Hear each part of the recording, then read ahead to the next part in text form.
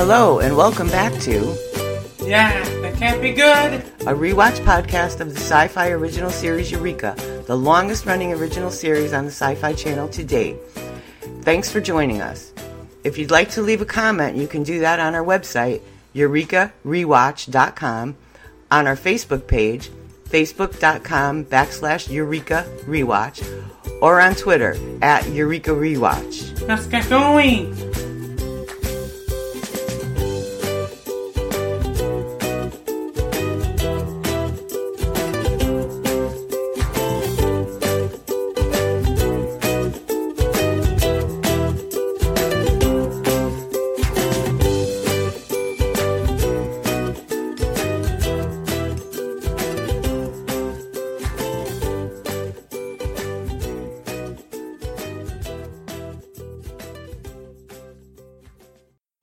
Hi, we're finally back.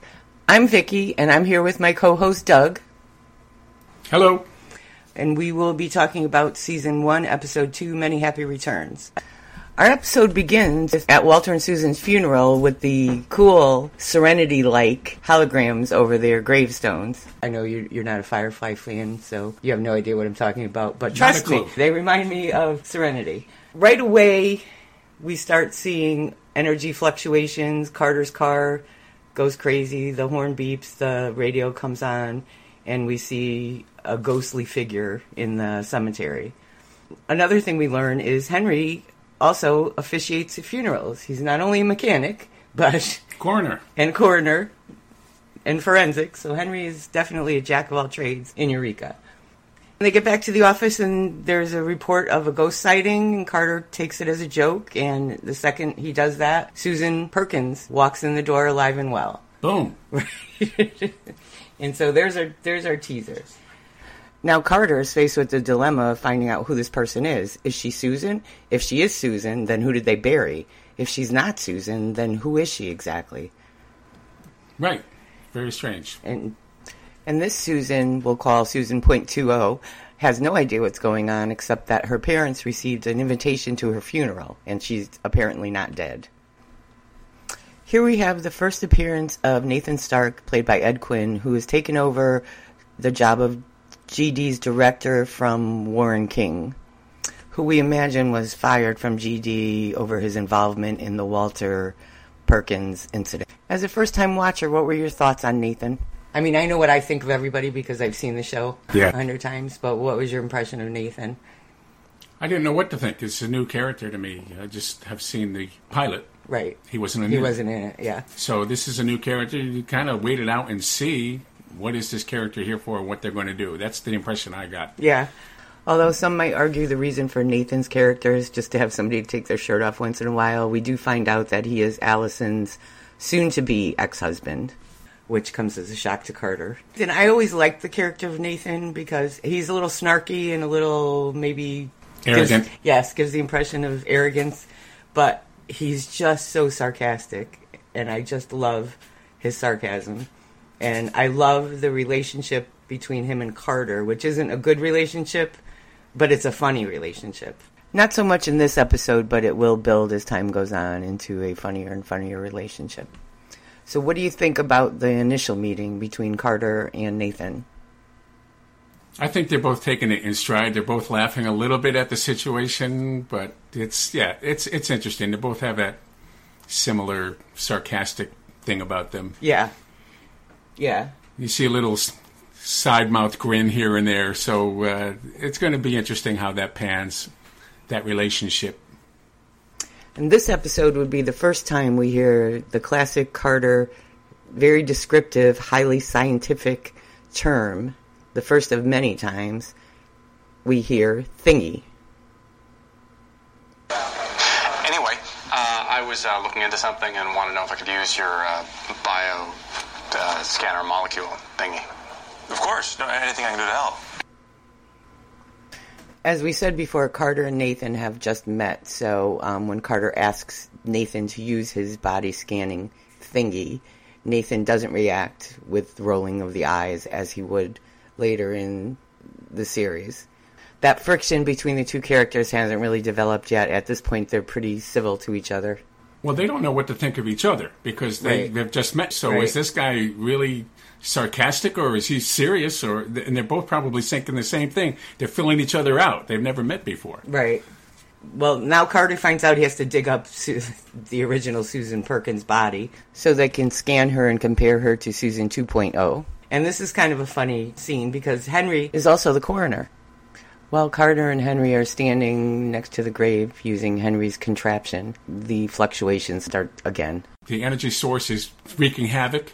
Right, and Henry's trying to figure out what's happening and doesn't know how to stop it. And Carter says, take the battery out. That is my favorite, yes. I need the regular mortal guy there to understand these. Some things are simple. And Henry even says, why didn't I think of that? Right, and you're right. All these guys are figuring out, they've probably got some equation going in their head. How are you going to stop this thing? And what do I got to invent to stop it? Take the battery out. Good solution. As many times as I've watched all of these episodes over and over, I guess you watch it differently when you're watching it for a podcast. And I never noticed, or maybe I just didn't pay enough attention, that Henry changes his badge on his mechanic suit. I never noticed that before. It's Velcro, yeah. Probably has a whole pocket full of different things in there. Yeah, and Doug Gramley and I discussed Henry's jack of all trades persona in the last podcast. I never noticed that he was changing. As many times as I've watched The West Wing, I never noticed that CJ's fishbowl decorations always had something to do with the episode. But now that I know that, of course, I pay attention for it and watch for it every time the fishbowl is in the episode. So I'm going to have to pay attention to see if this is something Henry does through the whole series and I just didn't pay enough attention, or if this is just a one-time thing. But I never noticed it before. Since Carter's just moved to Eureka, his place of residence at the moment happens to be the jail cell. So Douglas Fargo comes to the office to offer Carter a smart house, which turns out to be some sort of a bunker. Somewhere out there, who knows where. It's a really nice house. Colin Ferguson's expressions when Sarah talks, hysterical. I didn't get it. When you first heard Sarah's voice, did you know it was Fargo? Okay, what's that? That was Sarah. Self-actuated residential automated habitat. Sarah for short. Fargo? Is that you talking like a girl? No. It's the Smart House. State-of-the-art model home designed to anticipate its owner's every need and desire.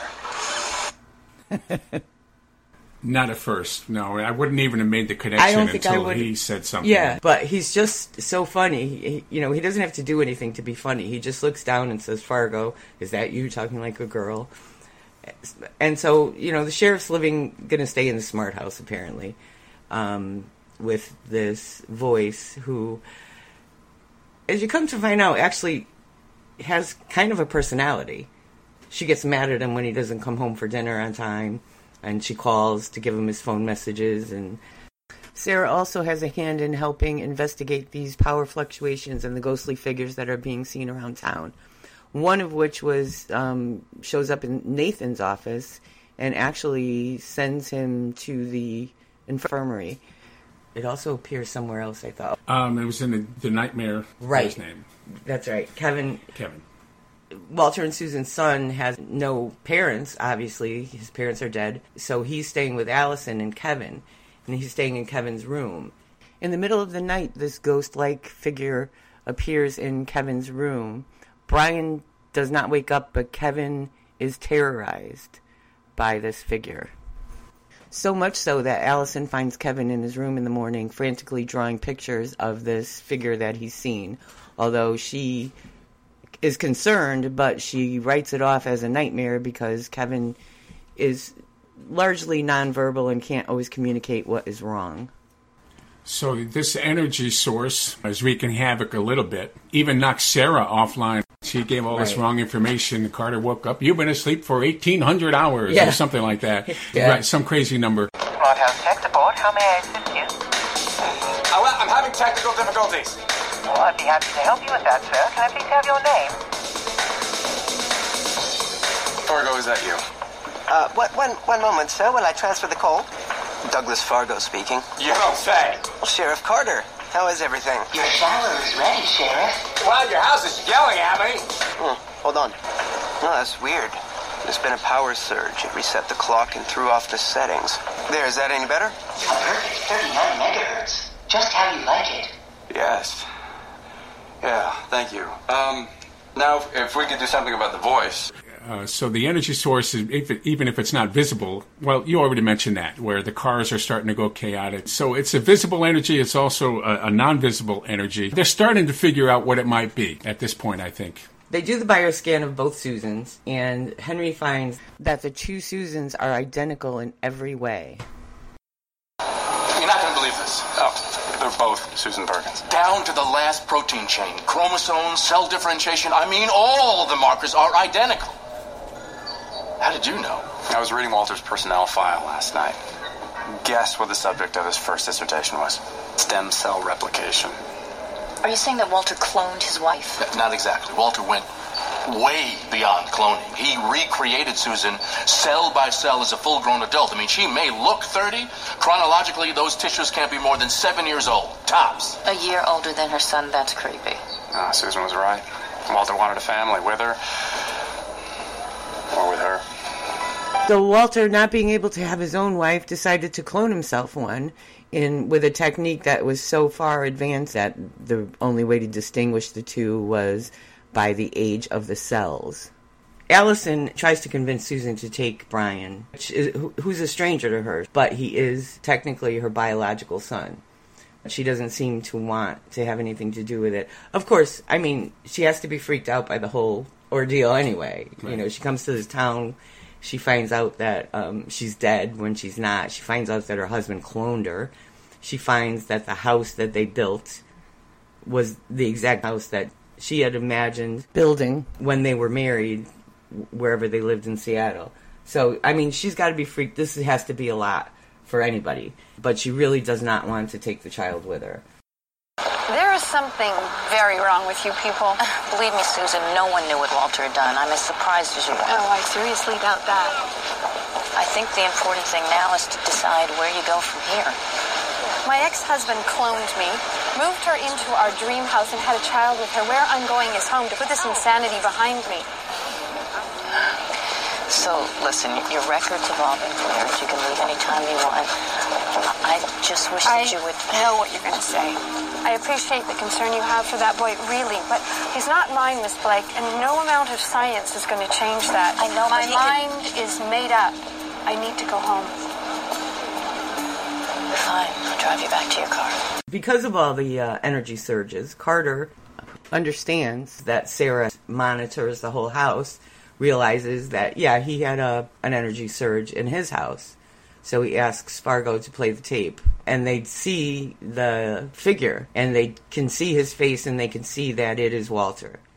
But now lies the problem of how to find him again, and when they do find him, how to contain him. Get him back to Walter. Right. Basically. So what happens is Allison is taking Susan to her car so she could leave town, but she decides to give it one more shot and tries to convince Susan to take Brian by bringing her to Brian's school, thinking that if she saw him, she'd want to take him.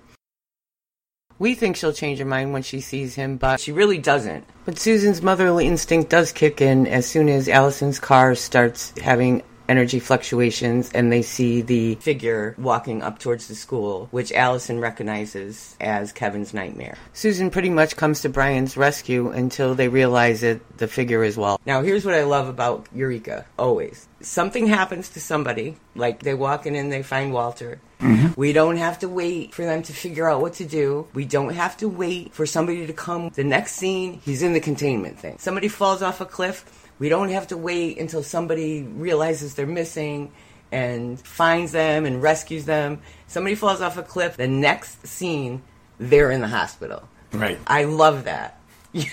I don't like wasting time either. I know that's an odd thing to love, but I love that we don't have to waste time waiting for somebody to find them, waiting for this and waiting for that. It's the next scene. And yeah, they make a whole episode of what ifs. Right. You know, maybe this happened, maybe that happened. What could it be? You know? The other thing I wanted to bring up was before Allison took Susan to the school. She was walking through town with her, and, you know, people were staring at her because they thought she was dead. And Beverly comes out shocked to see Susan alive. Now, in our last podcast, Doug Gramley and I were discussing Beverly. Now, again, I watched this, so I know who's who and what everybody's like. But from first-time viewer, we were discussing in the last episode, we know she poisoned Susan because Susan was going to tell that somebody was helping. The discussion was Beverly doing this to protect the town, or did she have her own agenda? But by the way she looked at live Susan, it's kind of clear to me that she has her own agenda. Looks that way. Yeah.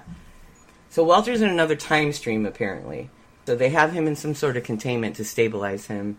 Later, Sarah locks Jack out of the smart house because he didn't call her. And dinner's cold. Dinner's at this cold, point. and You got some nerve. It's he thought he was a single guy living in a bachelor pad, but no, he has this house haunting him about not calling her if he's going to be late. After the Walter crisis was averted, Joe was trying to tell Jack something, but he didn't want to hear it. He said, if it's not an emergency, it can wait till tomorrow. Right. And somebody knocks on the door, and there is Joe with Zoe. Earlier in the episode, Sarah did call him to say his ex-wife called to say that Zoe didn't come home. So apparently she's run away again. Now, I was kind of confused by this because Carter and Zoe did not have a good relationship from the first episode. Right. So why she would want to live with him? Maybe things weren't working out too well at the other place. I guess. It was just a little confusing. I think she bonded with people in the town while she was there. A little bit. I think she felt like she fit in there. Because it certainly didn't seem to be the relationship with her father. She took a little bit of a liking to Joe, I think. Yeah. The surroundings were kind of cool. Right. She was understood by some other people. Right. So, yeah, that's what I think her motivation is. Unless she's hoping to build a relationship with her father, which, of course, and now that he's not a U.S. Marshal and traveling all over the place, that's possible. Or wherever she was, she didn't like it too much. So right. The less of the two evils, perhaps. Right. I don't know. The future episodes will tell, probably. Yeah, it leaves you wondering a little bit what's going on. Right. So that's really all the whole episode, unless you have something that you...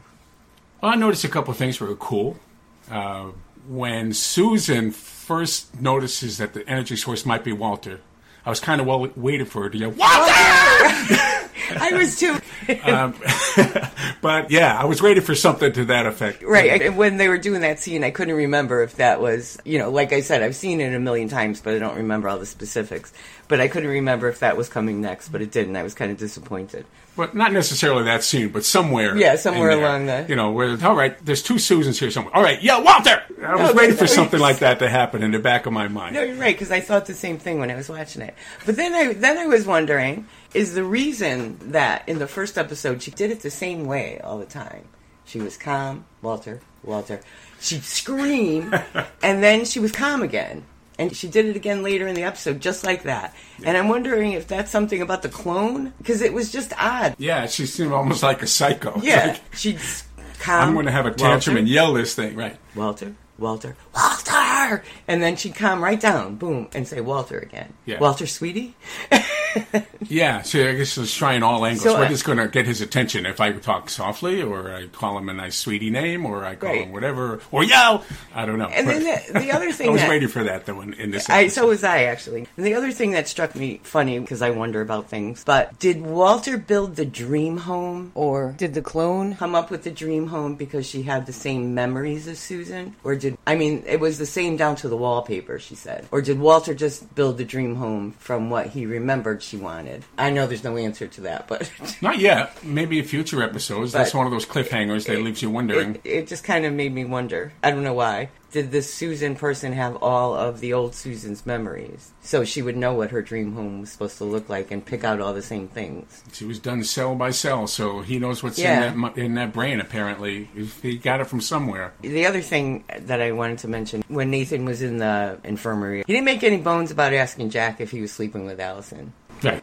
Not at all. He just went right for it. He just went right to the subject. But like I said before, they both know where they're coming from. It's a little awkward, but it's a little cool. Yeah. And they get the little smirky thing here, quirky thing here on both sides. Carter is also kind of playing along with it for now. Right, and right. To see how it's panning out. You know, how aggressive he can be or not. I'm just feeling it out, I guess. Yeah. And that's true, and I think kind of obvious that Carter is attracted to Allison. So Nathan showing up and finding out he's her husband kind of puts a damper on things. So there's a little snark there between the both of them. It's a little snark, but he's not pissed off. He's kind of being snarky. He understands that, all right, we're apart, but there might be somebody else, but he's not mad. My impression of Nathan, and I like him, believe me, my impression of Nathan is he's so full of himself that at this point he doesn't see Carter as real competition.